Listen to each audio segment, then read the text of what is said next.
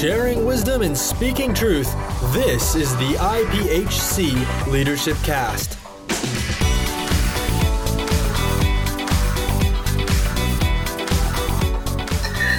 Hello and welcome to this episode of the IPHC Leadership Cast. I'm Garrett Magby, and today I am here with the CEO of Falcon Children's Home and Family Services, Joey Leggett. Joey, how's it going today? Going very well. Day after election, it's going really well down this part of the country. Absolutely. We wanted to talk to you today just a little bit about Falcon Children's Home, kind of inform everybody, first of all, what the main mission and goal and ministry of Falcon Children's Home is, but also talk to you about the impact that Falcon's Children's Home is having on the community and with individuals that you all are working with right now. Well, Falcon Children's Home has been in existence for 108 years now. It started way back at a camp meeting service in 1908 here in Falcon, North Carolina. And it's hard to imagine, but here we are 108 years later, and we've estimated pretty accurately, I believe, that we've helped about 20,000 children who've come through the doors of Falcon Children's Home. I've been here 9 years now, and in the last 8 to 9 years, the morphosis, if you will, of what's actually taking place here. We've gone from just being a residential children's home to being a children's home that has a transitional living program for older teens. We merged with a mothers and babies program and an adoption agency. We started on private Christian school about 6 years ago. And then we also received our license, began licensed in foster homes. And we've gone in our enrollment here from when I got here 9 years ago of about 15 students. It's almost 100 students now here at Falcon. And then this past year, for the first time in the history of Falcon Children's Home, we went outside the borders of North Carolina. We opened up a children's home in South Carolina. And as of today, after about 6 months of operation there, we're 3/4 full in its way, and the support of the South Carolina Conference has been amazing, and we're very excited about that. But we're impacting children in a different way in that we have become a campus of teenagers. Most of our children are 12 and over, so we're dealing with teenagers. And just like in the early years, Falcon Children's Home was important for the younger children.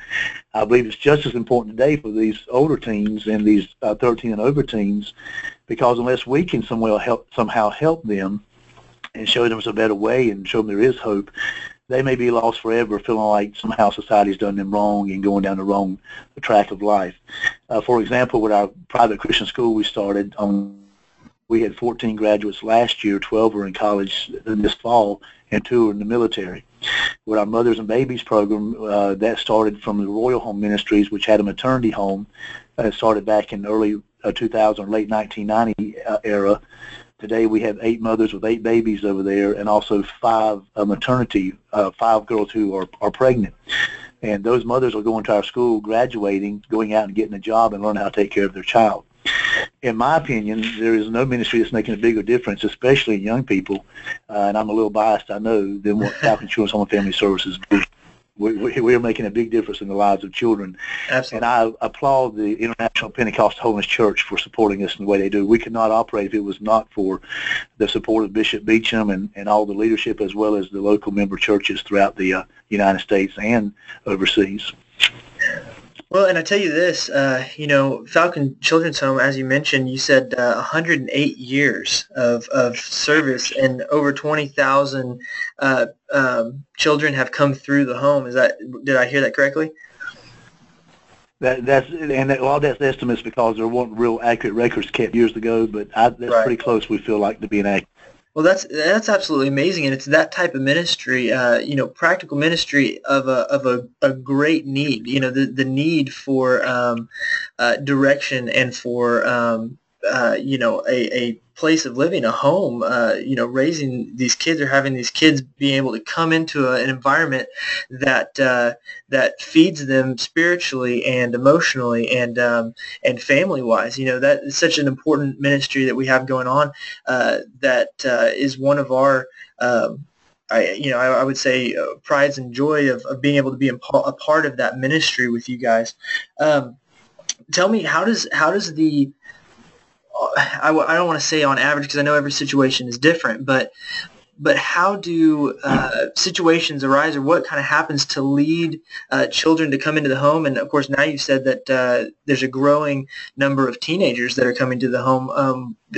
I mean, where are these children coming from, and to help give the audience a better perspective of the type of situations that Falcon Children's Home is helping alleviate in their lives? Well, 90% of the children come from usually the Department of Social Services or from the state. They'll go into a situation and perhaps a child is living in an abusive situation or neglectful situation. And sometimes it's just truancy. They're not made to go to school. They're not going to school, so the schools get involved. So we do get a lot of kids through the government programs that put children here. And I'm glad that we're able to work with DSS and the local state agencies. Right. But we also we get children from, sometimes grandparents will call us, or a parent who is having issues with drugs and some other substance abuse, and they will call and say, listen, can you help us out?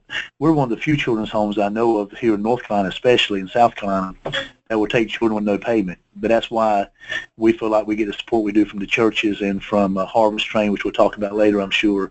Right. Those monies child and clothe the child and educate a child and feed a child without being worried about the board payments.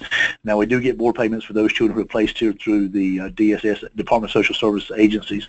About 85% of our children come from the Department of Social Services, 85 to 90%, but about 10% come from churches, from relatives, sometimes friend placements.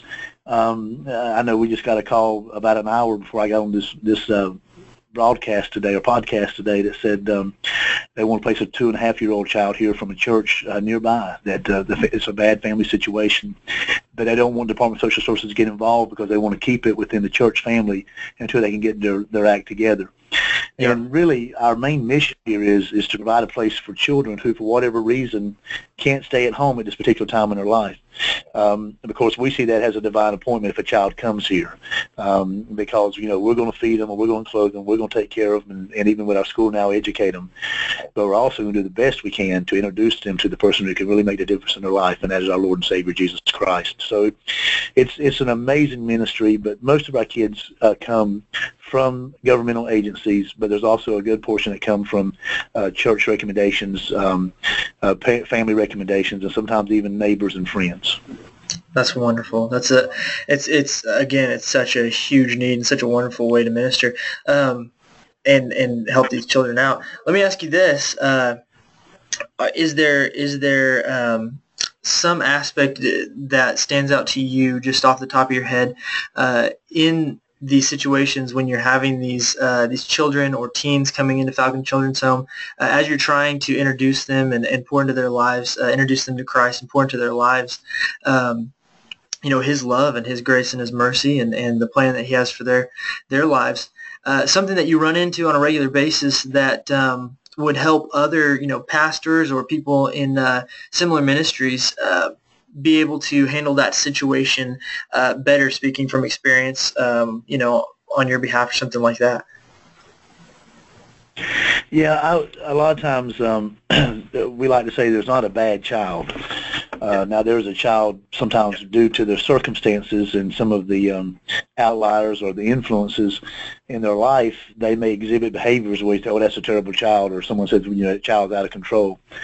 But I would just recommend to churches and pastors to always be careful in how you handle the situations. 9 out of 10 times there's something there that's underneath those behaviors that's causing the child to behave that way or a child to act out that way. As a pastor, I guess, or as a church leader, there's a lot of abuse that goes on that's unreported. There's a lot of home situations where everything may seem okay on the outside, but there may be some sort of abuse, and really one of the most horrific type of abuses is sexual abuse.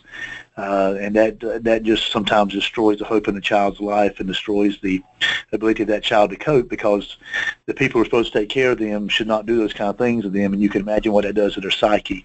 Yeah. But I would say, please, as pastors, when you see signs or you are having issues, call Falcon. We'll be glad to help you as much as we can. We have counselors here.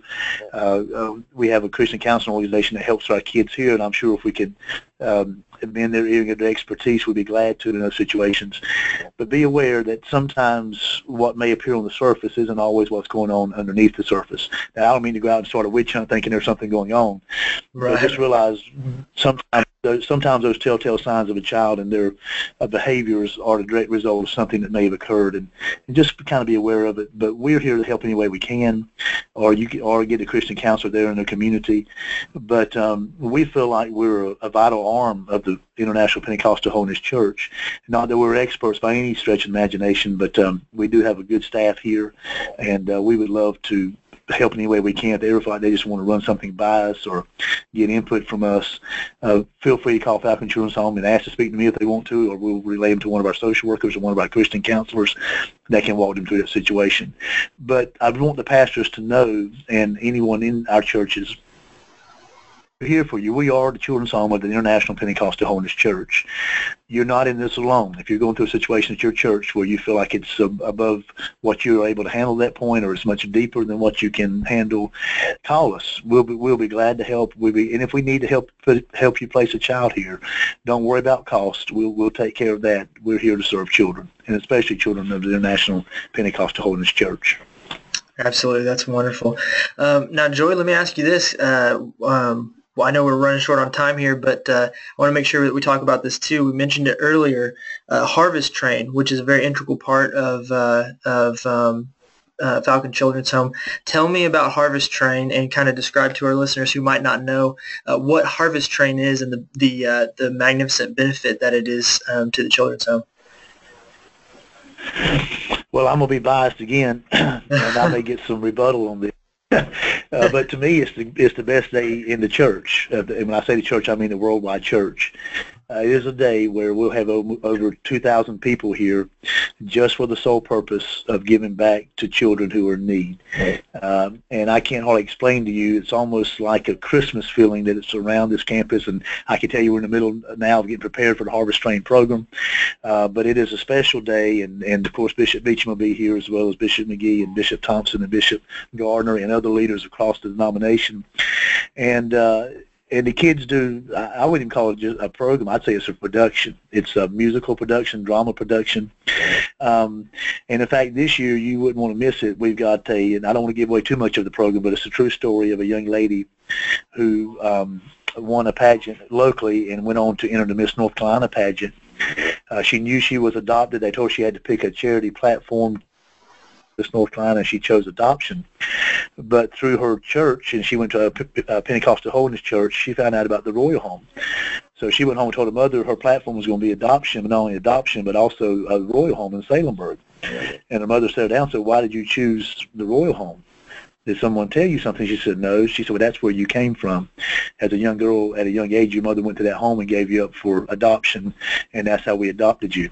So, but there's a lot of turns and twists in the story. It's going to be an amazing story. And but, that's a living, breathing young lady who is now a school teacher, a beauty pageant winner, whose life may not have been here if it was not for a place called the Royal Home. So it really brings it home, and that's the program that will play out. But Harvest Train, the history of Harvest Train was back in 1949. There was no government assistance whatsoever back in those days. It was totally church supported, and they were about to close the doors. They couldn't feed the children, and they couldn't clothe the children. And Johnny Brooks, along with Lila Berry, and I think it was Daisy Jones, if I'm not mistaken, got together and said, we need to come up with a way to keep our doors open. And they said, why don't we have one day a year where people come and bring commodities and monies if they can. Of course, back in those days it was scarce, to keep the doors open. And they said, we'll call it the Santa Claus Train. So it really wasn't called Harvest Train back then. It was called Santa Claus Train. They said, and when all these people that goes in front of the campus, and when the parade ends, we'll stop at the Camp Meeting Auditorium, and the kids will do a program to say thank you to everybody. So that's how it began, and now I tell us it's the best marketing scheme that's ever been established, because here we are this many years later still celebrating Harvest Train, and it's bigger than ever before. We'll have a parade line of over 1.5 miles of cars, trucks, and vans bringing stuff to the children.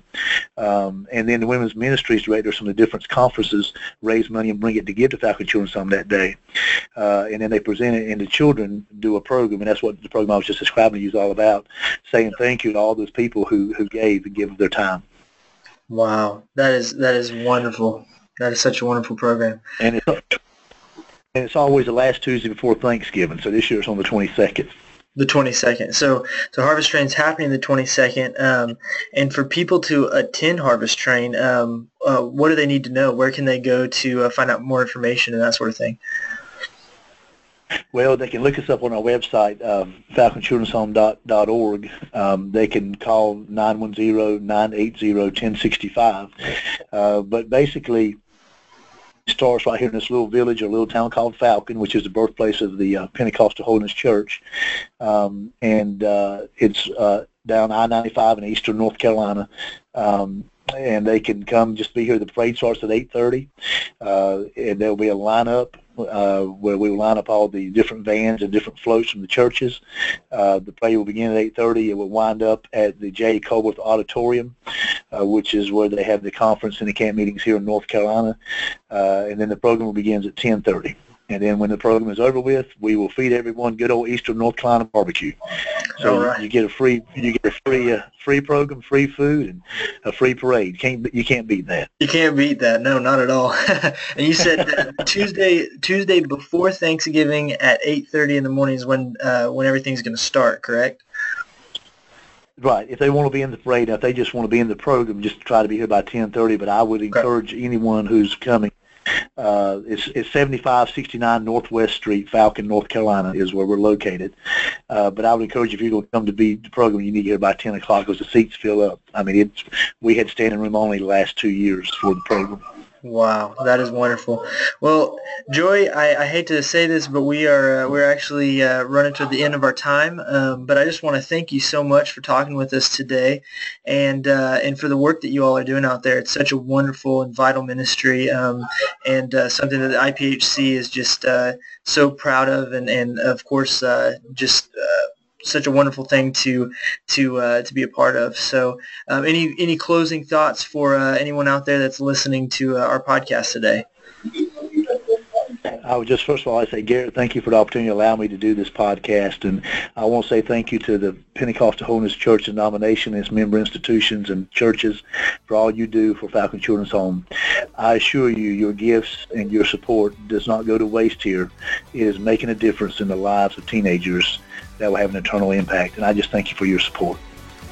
Joey, thank you so much. It's been an honor to have you on the program. Thank you. God bless you, Garrett. Thank you so much. Thank you for listening to this edition of the IPHC Leadership Cast. For more information on the Leadership Cast and other church-related resources, please visit www.iphc.org.